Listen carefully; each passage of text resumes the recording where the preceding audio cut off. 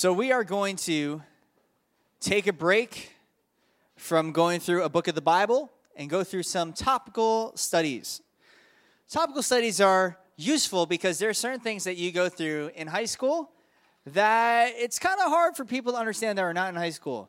So we figure, how can we talk about these certain issues, these things that you guys go through in a way that's faithful to teach the Bible, but also able to hit some of those big questions you guys have. One of those big questions is about dating and relationships and marriage. So that's what we're going to do over the next 3 weeks. We're going to be talking about dating. So, all of you guys I know are probably on the edge of your toes, excited to hear about who you're going to date after this 3-week series is over. Listen, they talk about ring by spring. We're going to have ring by 3 messages. No, I'm kidding. Don't do that. Your parents will be very mad at me if you get married at the end of this series. That'd be terrible, actually, because you're only teenagers. Probably illegal. So, if you want to keep track and you're very organized, kind of what we're doing over the next 3 weeks is tonight we're going to talk about the what. What is dating? What is dating for? Next week we're going to talk about the who. What kind of person should you be looking to enter in a relationship with? What kind of person should you be looking to marry? And the week after that, we're going to be talking about what does a godly relationship, dating relationship look like? Now, here's a disclaimer. There is nothing in the Bible about dating. So how in the world am I going to talk about dating? Well, we're going to first address the cultural principles thrown out to us by the world, and we're going to address it and say, like, what does the Bible have to say about that? Because maybe there's certain things that the culture says that we can say, well, maybe the Bible doesn't say anything specific about dating, but it does say certain things about certain principles that the world teaches us, and we can counteract that with Scripture. So we'll be jumping around. Tonight is not really a Bible study, but once again, we're going to bring out those principles and counteract them. It's almost like an apologetics message, if anything, okay? Teaching. So Matthew chapter 6, we're just going to read verses 25 to 34. We'll pray and we'll discuss some of these things. Matthew chapter 6, verse 25. This is Dating Series Part 1. If you like to title messages, you can call this one, Is Dating Dated? Is dating dated? Verse 25, therefore I say to you, do not worry about your life, Jesus says, what you will eat or what you will drink, nor about your body, what you will put on. Is not life more than food, and the body more than clothing? Look at the birds of the air, for they neither sow, nor reap, nor gather into barns. Yet your heavenly Father feeds them. Are you of not more value than they? Which of you by worrying can add 1 cubit to his stature? So why do you worry about clothing? Consider lilies of the field, how they grow, they neither toil nor spin. And yet I say to you that even Solomon in all his glory was not arrayed like one of these. Now if God so clothes the grass of the field, which is today is, and tomorrow is thrown in an oven, will he not much more clothe you, O you of little faith? Therefore do not worry, saying, what shall we eat, or what shall we drink, or what shall we wear? For after these things the Gentiles seek. For your heavenly Father knows that you need all these things. But, and here's your key verse, seek first the kingdom of God and his righteousness, and all these things shall be added unto you. Therefore do not worry about tomorrow, for tomorrow will worry about its own things. Sufficient for the day is its own trouble. Let's pray. Lord, help us not to worry about the future, knowing that you got control of all the circumstances. We learned about that in the book of Daniel. You are sovereign over the universe, over eternity, over time. And we pray, Lord, that you teach us tonight how to trust in you, not rely on our own understanding, but acknowledge that you are King, and we submit all of our ways to you, knowing that you're a good God. In Jesus' name, amen. Okay, so what I'm not going to do is teach a typical youth pastor message, which is something like, don't date in high school because you're in high school and that's stupid. You know, that's not what I'm going to do. And also, I don't think that convinces anybody. If I was up here and just ranting at you on why you shouldn't date, I don't think anyone would care. Even the people that like me, I don't think you would care. You'd be like, but if you have strong feelings and you feel like it's right, your parents are okay with it, why wouldn't I do it? So I'm not necessarily about like against dating per se in high school, but I'm going to give you some principles that you can take home for yourself to decipher whether or not the relationship you're currently in or currently pursuing is glorifying to the Lord. That's what we want to talk about. First of all, though, I want to talk about this passage I just read. I'm not going to talk about it in depth, but I want to follow up with the thought that Jesus is saying to his believers, to his disciples, that listen, like, you don't have to worry about the minuscule things. And some of these things you would say are not minuscule, like eating is important. What you're going to wear is important. All those things are important. But your Heavenly Father knows that you need these things, and he's going to provide for you. Instead, think about obedience, following Jesus. Seek first the kingdom of God. Because if we put these things that are secondary things above the kingdom of God, all of our lives are going to be thrown out of loop. That's the whole thought, is that so many people, especially in our society today, are wrapped up in, I need to get married, I need to be dating someone, I need to be in a relationship. And people center their entire lives around, if I only got married, if I only was in a relationship, if only I wasn't single anymore. And this is how people frame their day, frame every thought, frame everything that they do is under whether or not you are in a relationship. Or if you're in a relationship, is this the best relationship? You're always thinking about escalating. You're always thinking about other things. And what God is saying is, whatever it is that you think about, all of it should be subjected to Jesus. And not just because he says so, but actually it's better for your joy as well. It's better for the flourishing of his kingdom. Think about this, okay? In the book of Malachi, it talks about how God made the two one man, one woman, to be together for the rest of their lives, committed in that relationship. And why did he do that? Well, one of the reasons Malachi tells us is because God seeks godly offspring.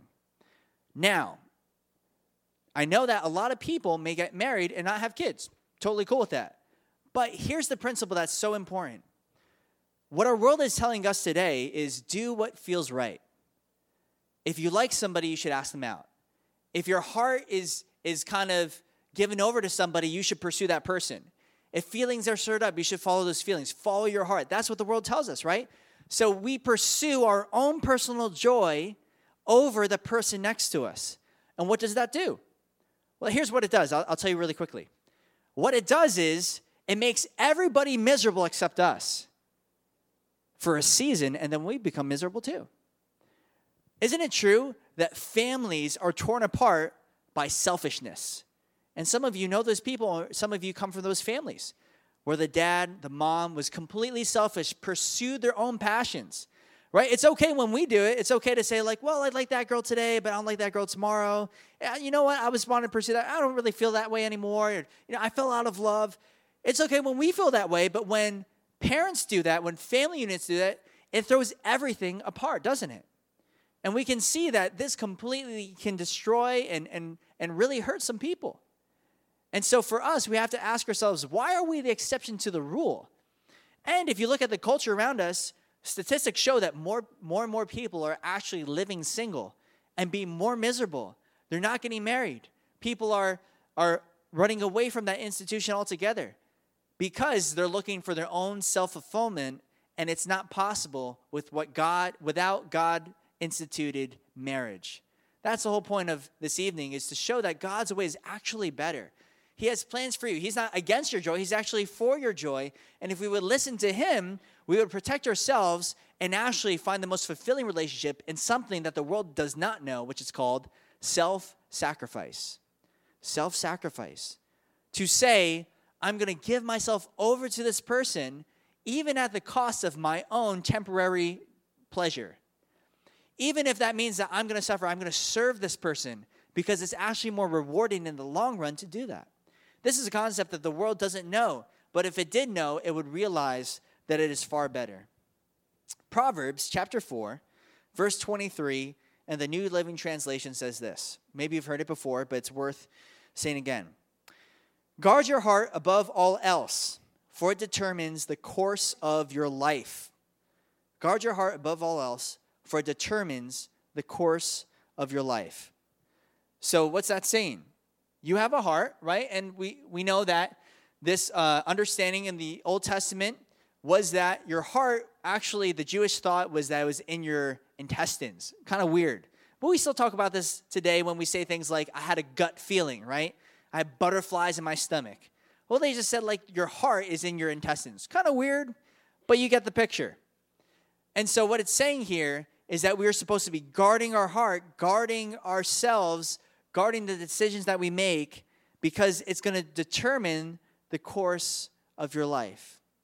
We're supposed to be protecting ourselves, not making decisions out of gut decisions, but actually asking ourselves, what are we called to do as followers of Jesus? There's a pastor named Tim Keller who I watched a video a couple years ago, which rocked me. And in the video, he talks about talking and preaching, teaching to the heart.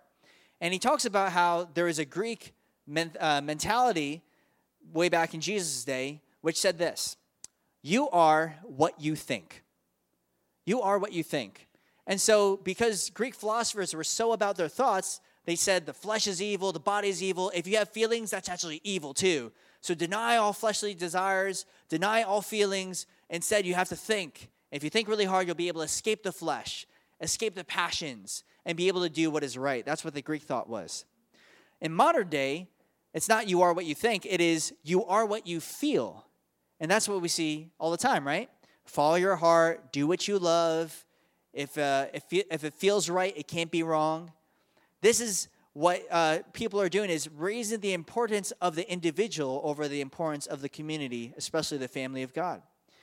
But what Tim Keller pointed out is you are not what you think, and you are not what you feel, but the truth is you are what you trust in. This is biblical. The Bible says where your treasure is, there your heart will be also. In other words, where you invest your heart, where you invest your time, your actions, your feelings actually will follow as well. Your heart, you will become what you trust in. If you trust in the Lord, you'll become more like Him. So here's the warning. Because in our day and age, so many people are just tossing their hearts left and right, not really regarding or thinking about it. They're just doing it because they feel it. David M. Buss has this book called The Evolution of Love, and he has this quote. He says, "Hearts broken from love lost rate among the most stressful life events a person can experience, exceeded in psychological pain only by horrific events such as a child dying."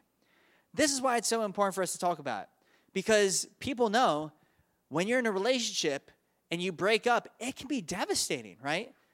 I mean, how many people actually walk away from the church altogether because of a breakup? Because it's just too painful to be in the same room anymore, to be in the same church. This is why it's so important that we don't jump into a relationship just because we feel like it, because we might easily jump out of it and wind up with a lot of hurt and a lot of pain. Okay, so I'm going to get a little technical here, but I think you'll be able to follow along because it's not like heady. It's just some things that we need to clarify before we really talk about what dating is for. We need to talk about what is dating. What is dating, okay? So in the dictionary, dating is defined as this: a social appointment, engagement, or occasion arranged beforehand with another person. Okay, that's what the dictionary says. So you went out to coffee with somebody alone. You didn't think it was date. Guess what? You dated them, according to the dictionary, okay? I don't know. Just look at the dictionary. You can disagree with me if you want. Here's the definition of courting. Some people like that term, okay? Here's the definition of courting in the dictionary. I don't even know if unbelievers use that term, but here you go. They're so burned by the word dating that they want to use a different word. So courting, according to the dictionary, is to seek the affections of or to woo. Of animals, it means this: to attempt to attract a mate by engaging in certain species-specific behaviors. Don't know what that would be for humans, but that would be courting. Oh, look, they're courting. How do you know? Because that's what animals do. Okay. So many Christians are afraid of the term dating, but here's the problem, okay? Here's the problem I have when people just say like, oh, we're not dating, we're just friends. If it quacks like a duck, it looks like a duck, it's got feathers, just call it a duck. Why are you going to be all weird? Like some people are like, oh, we're just talking, we're just friends or whatever. And it's just like so confusing and stressful for me, let alone your parents, right? Like you text all the time, you always hang out alone, you're like buddy, And everybody knows that you're something, but you're just not willing to call it dating. Just say something so that people can actually hold you accountable. That's what I'm asking, okay? So, if you're not sure if you're dating, I would ask this question. This is not like an overarch, this doesn't mean that you're dating, okay? But if you're just saying like, I thought we're just friends, but maybe we're something more. Ask yourself this question. If tomorrow that person that you're talking to, you're just friends with, decided to tomorrow date somebody else, would you feel betrayed? Would you be angry? Would you feel jealous? Doesn't necessarily mean that you're in a relationship right now. I'm just saying, like, are you willing to say you're just friends? Because just friends should be happy the moment that that person joins in a different relationship. They shouldn't feel like, I can't believe I felt led on. You shouldn't, right? Because you said that you're just friends. So you have to ask yourself, what would cause me to feel like there is actually something more here, okay? So many refuse the title and wind up with two problems, okay? If you don't call it dating, you don't call it courting, you don't call it whatever, you're just friends, what happens when you break up? You have two things. Number one, you have the pain of a breakup, and you also have the pain of confusion of not really even know if whether or not you broke up. You say like, well, I don't know what we did, but this just hurts, so I don't even know. Were we dating? I don't know. That person talked to me. Why is she ignoring me? Why isn't he talking to me as much as he used to? These are the questions that happen when you are leading each other on. You're not willing to actually call it for what it is. So, this is very important. I don't think that you physically have to go on dates alone in order to be dating. How do I know that? Because if that was true, then long-distance relationships would not be possible, right? Okay? So some people say like, well, we've never been on a date alone, and therefore we're not dating. But you might actually be dating because people in long-distance relationships do the same thing. So here's my definition of dating. You can take or leave it. This is what I think helps clarify whether or not you are in one of these relationships, okay? My definition of dating is, you might want to write this down, a mutual, exclusive relationship for the purpose of deeper intimacy. I'll break it down, don't worry. A mutual, exclusive relationship for the purpose of deeper intimacy. Now, notice that I did not sanitize that definition for Christians and saying like this is the Christian dating. I'm just saying like dating in general. Whether you're a non-believer, you're a believer, here's what I think is a good summation of what dating in our culture is. Because the deeper intimacy, so first of all, it's mutual, okay? It's not one-sided. It's not like you're having this weird stalker relationship where you like a person and you think that you're dating them. You're not, okay? It has to be mutual, first of all. Then exclusive, you're not seeing anybody else. It's just between you two. It's understood that you're not talking to other people the same way that you're talking to each other. And the purpose of this relationship is deeper intimacy. Now, that deeper intimacy could be as simple as we just want to get to know one another a little bit better. Deeper intimacy could be physical. It could be whatever else. So I'm letting that definition be both for believers or non-believers, okay? You're looking to escalate and do it together and to do it without seeing anybody else. So that's why it's important not to be flirting in ignorance. This is something that I really want to emphasize for the guys, okay? So girls, be careful, because some guys, what they'll do is they won't actually be willing to date you. They won't actually be willing to actually define what it is that they're doing because they don't want to have that commitment. They want to be loose. They want to be able to do whatever they want. They don't want to be tied down. So be careful when guys are messaging you, they're liking your stuff on Instagram or Snapchats, or you know what it is. I don't have to define what it is. But when people are treating you a certain way, don't immediately give in, okay? Especially you ladies. If guys are snapping you 24/7 and you're not dating them or whatever, be careful about always reciprocating. Be careful because what we want to do is we want to feel valued and esteemed, and it's really important that we resist that until we know that we're ready to be in a relationship, an exclusive mutual relationship that actually glorifies the Lord. So guys, here's what we should be doing. 1 Timothy 5:2. Treat older women as you would your mother, and treat younger women with all purity as you would your own sisters. So here's a good rule of thumb. If you as a guy would not mess with your sister's emotions, then why would you mess with your sister in Christ's emotions? What we need to be doing is protecting them. What we should be aiming for is treating them, even in a dating relationship, in such a way that we are proud, if the relationship broke off, to be able to look their future husband in the eyes and say, you know what, I protected them up until this point. I'm not saying you actually have to do that. That might be a little awkward. But the whole thought is that you're not taking anything away from them. You're only giving. As Christians, this is what we should be doing all the time, right? Even if you're on a date, it's never to say like, I want something from you. It's all about, I want to share Jesus' life with you. Whether we're friends, whether we're more than friends, it doesn't really matter because I want to show everybody love. Why is it that we feel like as soon as we're dating, now it's all about you? It shouldn't be so, especially in the church. So, that's what dating is. Now, what is the purpose of dating? The why. Why date? Well, once again, dating is a cultural and not biblical term. Some cultures actually have arranged marriages. Can you imagine that happening? Just like, you two, you're going to be married in about 10 years. Good luck. Right? Like, it could either be like the worst thing ever or like the best thing ever. Like, man, I totally lucked out, and like the other person's stuck or something. But the Bible sees instead two types of people: single people and married people. That's it. There is no dating in the Bible. You're not going to find it. So, marriage is the lifelong commitment before the Lord, and dating is the short-term commitment to see if a God-pleasing marriage is possible.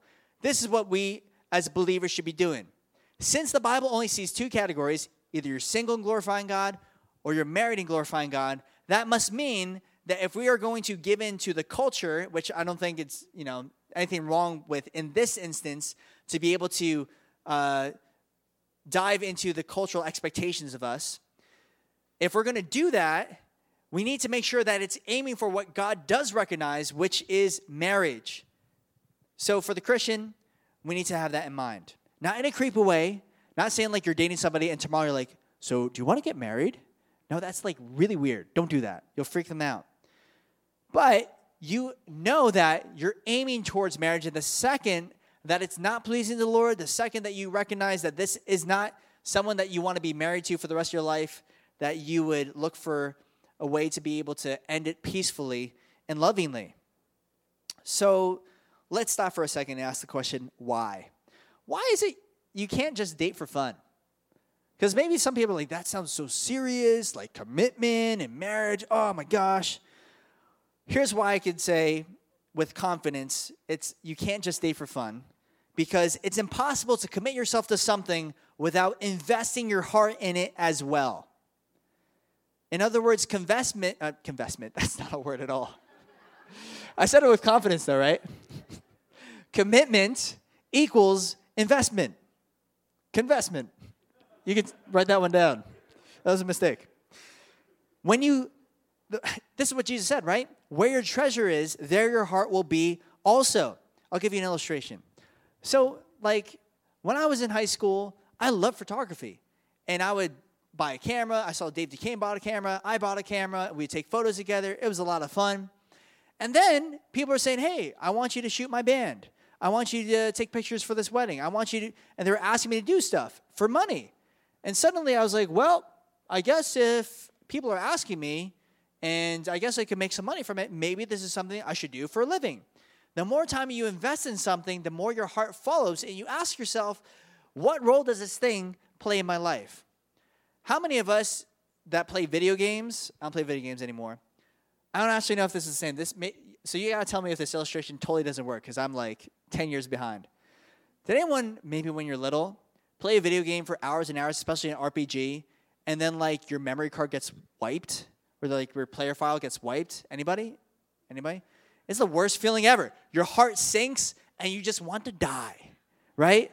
You're thinking like, I spent 60 hours of my life on this game. I spent 60 days of my life on this game, and it all just got wiped out, right? It's the worst feeling in the world because you're thinking of the investment. So it's the same when you are making this commitment. And when you're committing yourself to a relationship, you can't just say, I'm just going to do it for fun and stop caring about this. You're going to be ripping your heart out with each and every person, unless you actually don't care about them at all, right? Which is impossible. So it's impossible to be in a relationship without someone getting hurt if you broke up. I mean, even think about this, right? Like you have really good friends and the friendship gets a little rift in it or a friendship ends and you're hurting with a regular friendship. And why would it not be even worse with a loving romantic relationship? That's why Song of Solomon 8:4 says, do not stir up nor awaken love until it pleases. So, I'm going to ask the famous question that my youth pastor asked me when I was in high school. He didn't remember the question, but I reminded him this question was a thing. One of the most important questions you can ask yourself before you're ready to date someone is, if you want to know, are you ready to date somebody, ask yourself this question. Why can't you just be friends? Why can't you just be friends? And the immediate answer that pops in your head when I was 15 was, well, you can't really make out with your friends. That'd be really awkward, right? Here's the thing, and that shows us where our motives are. A lot of times it's to be physical, it's because we want to be cuddled or we want to be hugged or we want that kind of physical relationship, or maybe it's even just knowing in status or people liking us or having different friend groups. We have all these different motivations, and we have to ask ourselves, what is it that I am looking for in this relationship? C.S. Lewis describes friendship as two people walking side by side towards a common goal. I like that definition of friendship. So if that's all that you are, why not just be friends? Why do you have to make it a thing? Why do you have to make it a relationship? But then that begs the next question. Can women and men be just friends? Dun, dun, dun. Who knows? I remember seeing a video on YouTube like years back where like a guy was interviewing a whole bunch of different guys and girls on campus. First, he interviewed all the girls and said, do you think that men and women can just be friends? And everyone was like, oh, yeah, totally. Yep, mm-hmm.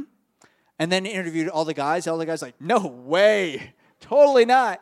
And then like he'd interview like a guy and a girl together, and the girl would be like, yep, totally. And then he's like, no. And they're like, aren't we just friends? It's like, It's like super weird. So can men and women be just friends? I'll give you the quick answer because we need to keep moving. The answer is yes, okay? Yes.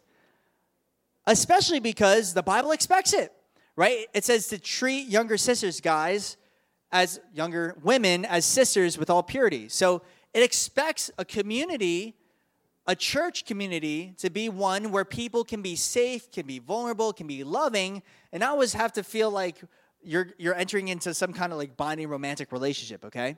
So I would say Christians have the obligation to God and to other people to be loving, selfless to one another, regardless of who they are, and treat them with all purity. Not looking to take from them, but to give to them.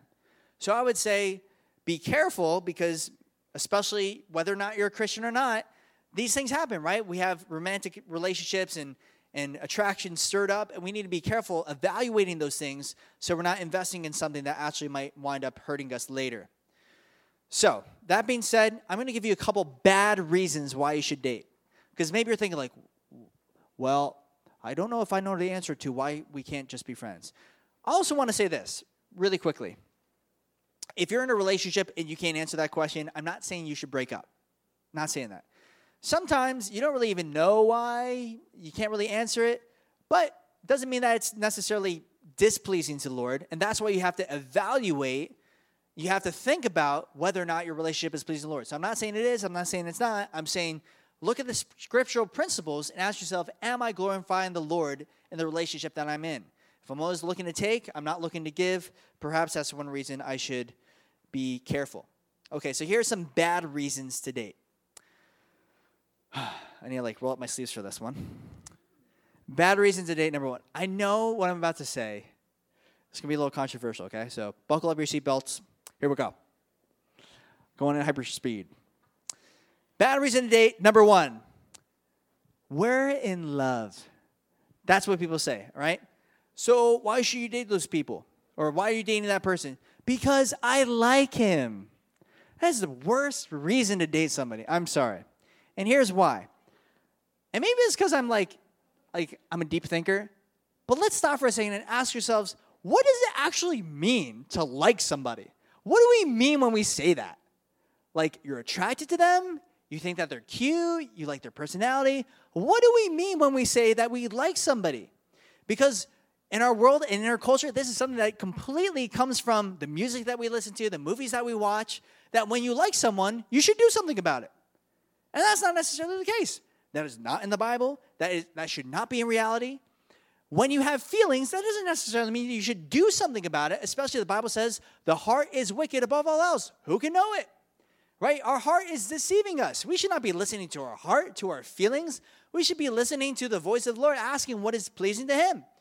Do you realize, like, once you get married does not mean that you'll be attracted to only that person for the rest of your life. You will be attracted to a lot of people over the course of your life. What are you going to do? You can't marry them all. That's called polygamy.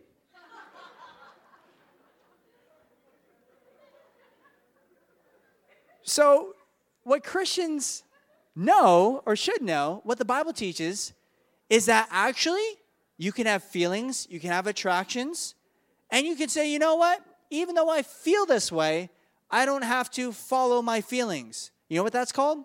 It's called, one of the fruits of the Spirit, self-control. Self-control means even though I feel something, I don't necessarily have to follow through with it because I know that it's displeasing to the Lord. Feelings is what happened to Adam and Eve.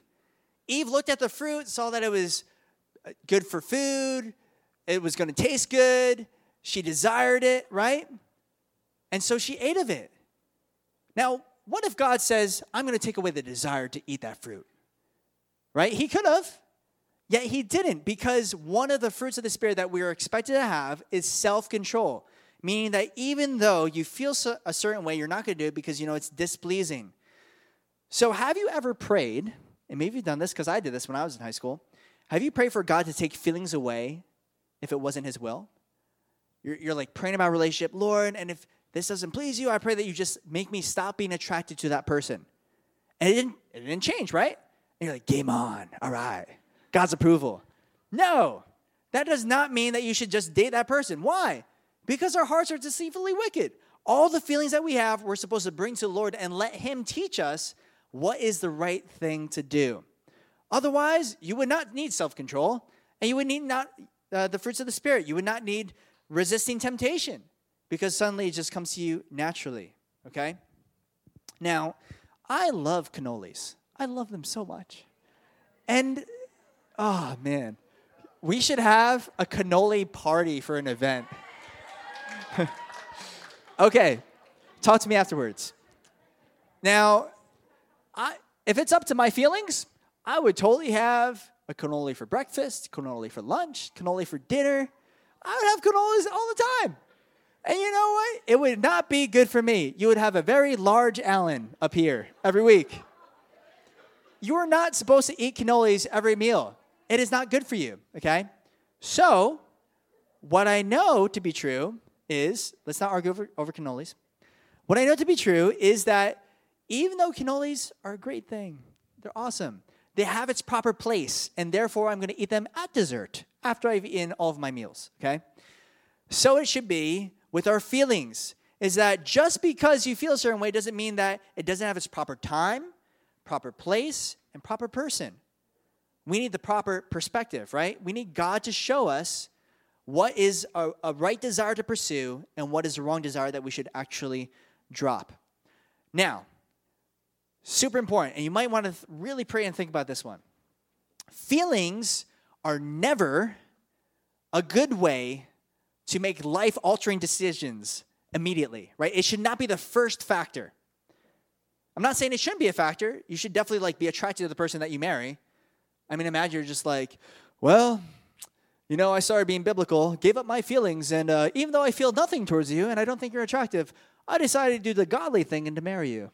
You know, that's That is the most miserable thing. And I'm sure a woman will say that to me one day. But I'm kidding. I'm kidding, not really, but what I'm saying to do, all right, bring it back. You have to hate yourself every now and then. So what I'm saying is feelings can be like the last thing on your list in decision making, right? So feelings can be the Bible says you delight yourself in the Lord and he will give you the desires of your heart.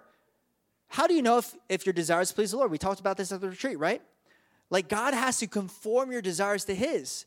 As you obey him, you follow him, he changes those desires over time. But the first thing we need to do is ask ourselves, well, does this please the Lord? Is there anything in Scripture that goes against the things that I'm doing right now, regardless of how I feel? And then at the end of it, once you know that you're in the Word of God, you're surrounded by the counsel of God, you're around godly people, you've sought direction, you prayed about it, now ask yourself, now what do you want to do? I think that's a much wiser way to take it rather than letting your feelings lead you one way and lead you another way. So, here's another reason why this is so important. A relationship founded upon impulse can be just as easily dropped as fast as it was picked up. What's to say that the person who just likes you today won't like you tomorrow? If that's the only thing that's making you go into this relationship, right? I like this person today, but not really tomorrow. I like that person. It's so dangerous. And that's why we need to guard ourselves on social media, on whatever we're using, because especially in our day and age today, guys are unfortunately not having the guts to just go up to women and actually speak to them in a respectful and polite manner. They much rather do the easy, cowardly thing, which is just I'm going to talk to them through Messenger, liking their photos, subtly saying stuff. Listen, I believe that every woman deserves to be pursued. I think so. You have to wait. Ladies, speaking to you, you got to wait for the person who believes that you're worth pursuing. All right, moving on. So, here's the danger. The danger of this thing called infatuation, building a relationship on attraction, is that we're often looking to that person to complete us rather than God to complete us. And that's a dangerous thing. We love them, we're attracted to them, we think that this person could be the answer to the hole that's inside of our heart, when that's not true. God is the answer to the hole inside of our heart. We need him to complete us, and the relationship should complement us, okay? God should complete us, relationships should complement us. I only have 3 reasons, by the way. Here's number 2. Bad reason to date, number 2, okay? This one's deceptive at first, but it's also bad. If I'm talking to someone and say, why do you think that you should date this person? And this person responds with bad reason number 2 and says, so that we grow in the Lord. In other words, what they say is, when I'm around them, they just make me want to love Jesus more. Okay? Like, that sounds great on the surface. But what are you subtly saying? Like, is not Jesus good enough to pursue on his own? Why do you need somebody's help to pursue him? Right? Like, if you find yourself growing in the Lord because of that relationship, that's great. But that should not be the reason why you're entering a relationship. You should have all kinds of relationships, friendships with guys and girls. You should have relationships that are all pushing you towards completion in Jesus, but not looking to any person to complete you in Jesus. There's a guy named Brandon Anderson. He wrote an article. He said this quote, if Jesus isn't motivation enough to grow in maturity and pursue godliness, then you are not ready to pursue a woman or a man if you're a woman. Bad reason to date, number 3. Okay, here's another one. He or she is the only one who understands me. That's another bad reason. Okay, and maybe you don't actually say that, but that's what you think. It's like, they just get it. They know what it's like, right? But we should never date out of codependency. In other words, like, both of you have similar pain. Like, you got hurt, they got hurt in similar ways. You're like, yes, and when we're together, we're like, it helps us sort through our pain and suffering. That's another terrible reason to date, and here's why. Because at some point, you're going to hurt that same person. And then they're going to feel like you're another person that they cannot trust. Never date out of pity. here's something that you got to be very careful of, okay? Be careful when a relationship goes too deep, too fast. It's natural for you to share, some secrets, some things, some deep things as you're years into your relationship, but you should never right off the bat say, like, here's my deepest, darkest secret, and you're going to share it next week, okay? When you have to watch the speed of the escalation. Are you guys touching more? Are you guys being physical more? Are you guys talking about things that you shouldn't be talking about more? Watch where the direction is, because it's very hard to, once you speed things up, to slow down. That's why you need something called accountability. You just need another godly couple in your life to be able to say, like, hey, here's what we learned, here's some mistakes we made, and here's what you should do in order to make sure that you're pleasing God in your relationship. So, no matter what kind of relationship, all relationships should point to Jesus. We're going to be wrapping up here. Here's the next question. When should I date? When? Because a lot of people ask me this one, like, am I allowed to date? I'm like, 45, I think it's about time. I'm like, no, never. You're too young. You got to wait till you're 105. I won't live to be 105. Too bad. When should I date? Well, here's a statistic I found through Josh McDowell. And this is just, the bare facts, okay? That's actually the name of the book. Age 12, okay? Here's different ages. Statistics of people that will most likely have sex before graduating high school if you start dating at a certain age. If you start dating at age 12, statistically, 91% of those pre-adolescents will have sex before graduating high school. If you're age 15, that's 40%. Age 16, it's only 20% of those teenagers will have intercourse before exiting high school.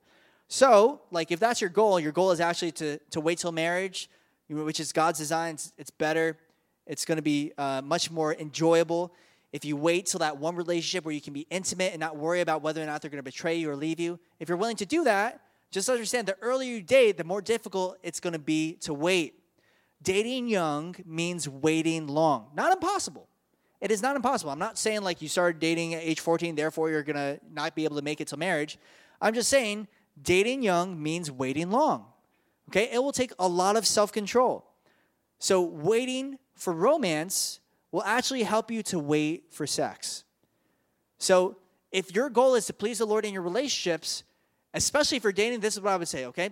Not making this a rule, but the younger you are, the more careful you have to be in how physical you are. Because you're going to have to wait a long time, right?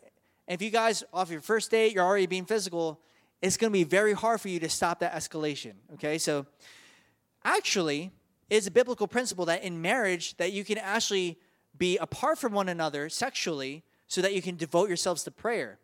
And I think you can do the same thing in a dating relationship. You shouldn't be doing that in a dating relationship, but it's okay to actually be apart. Say, here's going to be a healthy separation so that we can fast before the Lord, pray before the Lord, seek the Lord so that we can have our hearts turned to Him and not towards each other in an unhealthy way.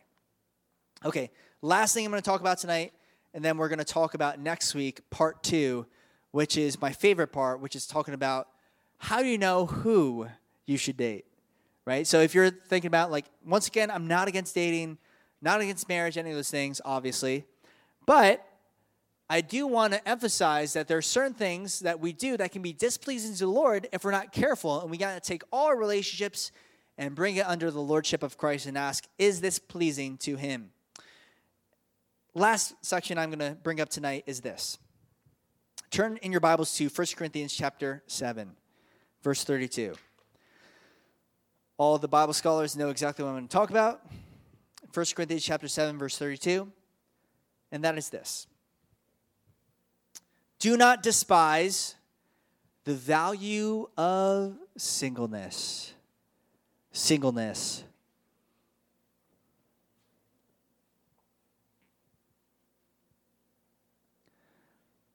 Paul the Apostle writes to the Corinthian church, who was at the time a single man. Believe it or not, Jesus was also a single man. Paul says this, under the inspiration of the Holy Spirit. He says, I want you to be without care. In other words, I want you to be without any worry here. He who is unmarried cares for the things of the Lord, how he may please the Lord. But he who is married cares about the things of the world, how he may please his wife. What Paul is saying here is, man, it is so freeing to be able to just think about your devotion to the Lord and not look back and not think about everything else you have to take care of. Not to say that being married is worse or wrong or whatever, but Paul is saying there's actually a blessing in being single. So, what everyone hears at this portion of the message is the curse of singleness. And then you're thinking about, like, who has it? Who has the disease? You know, who's going to be struck with singleness forever? You know, people are afraid of hanging around me too long because they'll be single forever, you know. But here's the thing. Singleness is a gift. And I'll tell you something that will surprise you, but it's true. All of you in high school, all of you have the gift of singleness. What? Yeah, all of you have the gift of singleness. How do I know that? Because you are now single, unless you're married and you're a teenager. I didn't know this. All of you are single, and it's a gift from God. Now, the word gift, remember, in the Greek is the word charisma. The root word of that is charis, which means grace. So just think of it as this. A gift from God is God's grace in empowering you to do what he's called you to do. So singleness is God's grace in this season of your life until you get the gift of marriage. His gift to you to devote all this time and energy to his kingdom and not worried about providing for a family. That is God's gift to you. And you can use this time by being diligent and being a good steward of it and saying, you know what? I have all this free time to devote to friendships, relationships, encouraging people, going on mission trips and working for the Lord and all these different things. You have freedom to do that now that you may not have that freedom once you get married and have to think about providing and all those other things. Like if I was married, I would not be able to travel as much as I do. I would not be able to speak as many places as I do and all those different things. I'm not saying I want to be married. For sure I want to be married. Hello. But until then, AJ goes, until then, wow, it got hot in here. Man, it must be the comment up there. Whew. All right. Until then, I want to be faithful and diligent with the time that God has given me to devote to his kingdom and not be worried about those other things. So, if you are worried of whether or not you have the gift of permanent singleness, I would say do not be worried. Because if it's God's gift to you, you will find a way to use it and enjoy it to his glory, okay?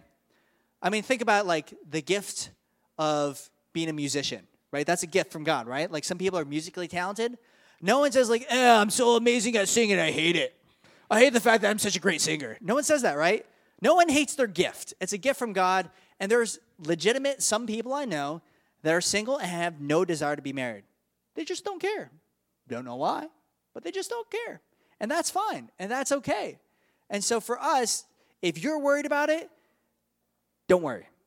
And here's why I say that. Here's another emphasis. Because when I was 14 and a girl said that she liked me, I felt like I had to date her just because I was like, this might be the only person that ever likes me.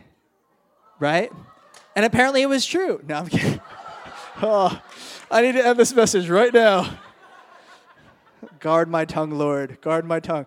Okay. Well, listen. In all seriousness, that you can have that thought, right? Like, if I don't date this person, although I know they're not going to be pleasing the Lord, this might not be the best idea. If I don't date this person now, I'll be single for the rest of my life. There won't be another chance. And that's simply not true. But even if it was true, if you find completion in the Lord, it doesn't really matter. Legitimately, all of us should find our completion and satisfaction in Jesus, so much so that we don't need anything. We don't need riches. We don't need certain relationships. We don't need success. We don't need any of those things. And when they happen, it's like a gift. You're like, man, God, wow, I'm going to heaven to be with you. I get to be with you for all of eternity. You've given me a ministry, and you're giving me success, and you're giving me marriage. You're giving me all these different things. Then everything God gives you is truly what it's supposed to be, which is a gift. So to have that heart of thankfulness cultivated in us is something I believe the Lord desires for each and every one of us. Okay, so in the meantime, while you are single, here's what I want you to focus on, and this is the last thing I'm going to say for the evening. Focus less on who you will marry and more on if you are building the kind of character worthy of marriage. Focus less on the person that you will marry. Focus more on whether or not you are building the kind of character worthy of marriage. Okay, so many people get it backwards. They're not thinking about themselves like, are you a person that's worthy for the gift that God wants to give to you? That person. We should be guarding our heart. We should be living for the Lord, being in the Word of God. So how is your walk with the Lord? Are you prepared? If God was to give you a great relationship right now, a person that loves Jesus, would you be able to care for that person? If we're addicted to looking at stuff on the internet, if we're addicted to certain things, then we have to ask ourselves the question, how will we lead somebody else in their purity if we are currently impure? Right? Some of us, realistically, may not be ready for a relationship because our heart's not right before the Lord now. Why make it more complicated? 1 Thessalonians chapter 4, verse 4. Last passage I'll read, I promise. It says, "For this is the will of God, your sanctification, that you should abstain from sexual immorality, that each of you should know how to possess his own vessel in sanctification and honor, not in passion of lust like the Gentiles who do not know God, that no one should take advantage and defraud his brother in this manner, because the Lord is the avenger of all such, as we have forewarned you and testified. For God did not call us to uncleanness, but in holiness. Therefore, he who rejects this does not reject man, but God, who has given us his Holy Spirit." God has given us the power and the ability to say no to certain passions that displease him and embrace ones that do. Listen, so important. If we're not willing to say that self-control is something that we want to cultivate, if we're not willing to say like there are some desires and attractions and passions that we should not embrace, then we have no business telling some other people who have different sexual tastes and orientations, we have no business telling those people, hey, you should repress those desires, you shouldn't indulge in those desires, and we don't have to, right? I'm just being real. So we have to say, there's some things that I may want, but it's not pleasing to the Lord, so therefore, I'm going to do what pleases the Lord, because those that wait on the Lord are going to be able to receive that due reward. They're going to be able to be the most fulfilled. In his presence is fullness of joy. So, let's pray.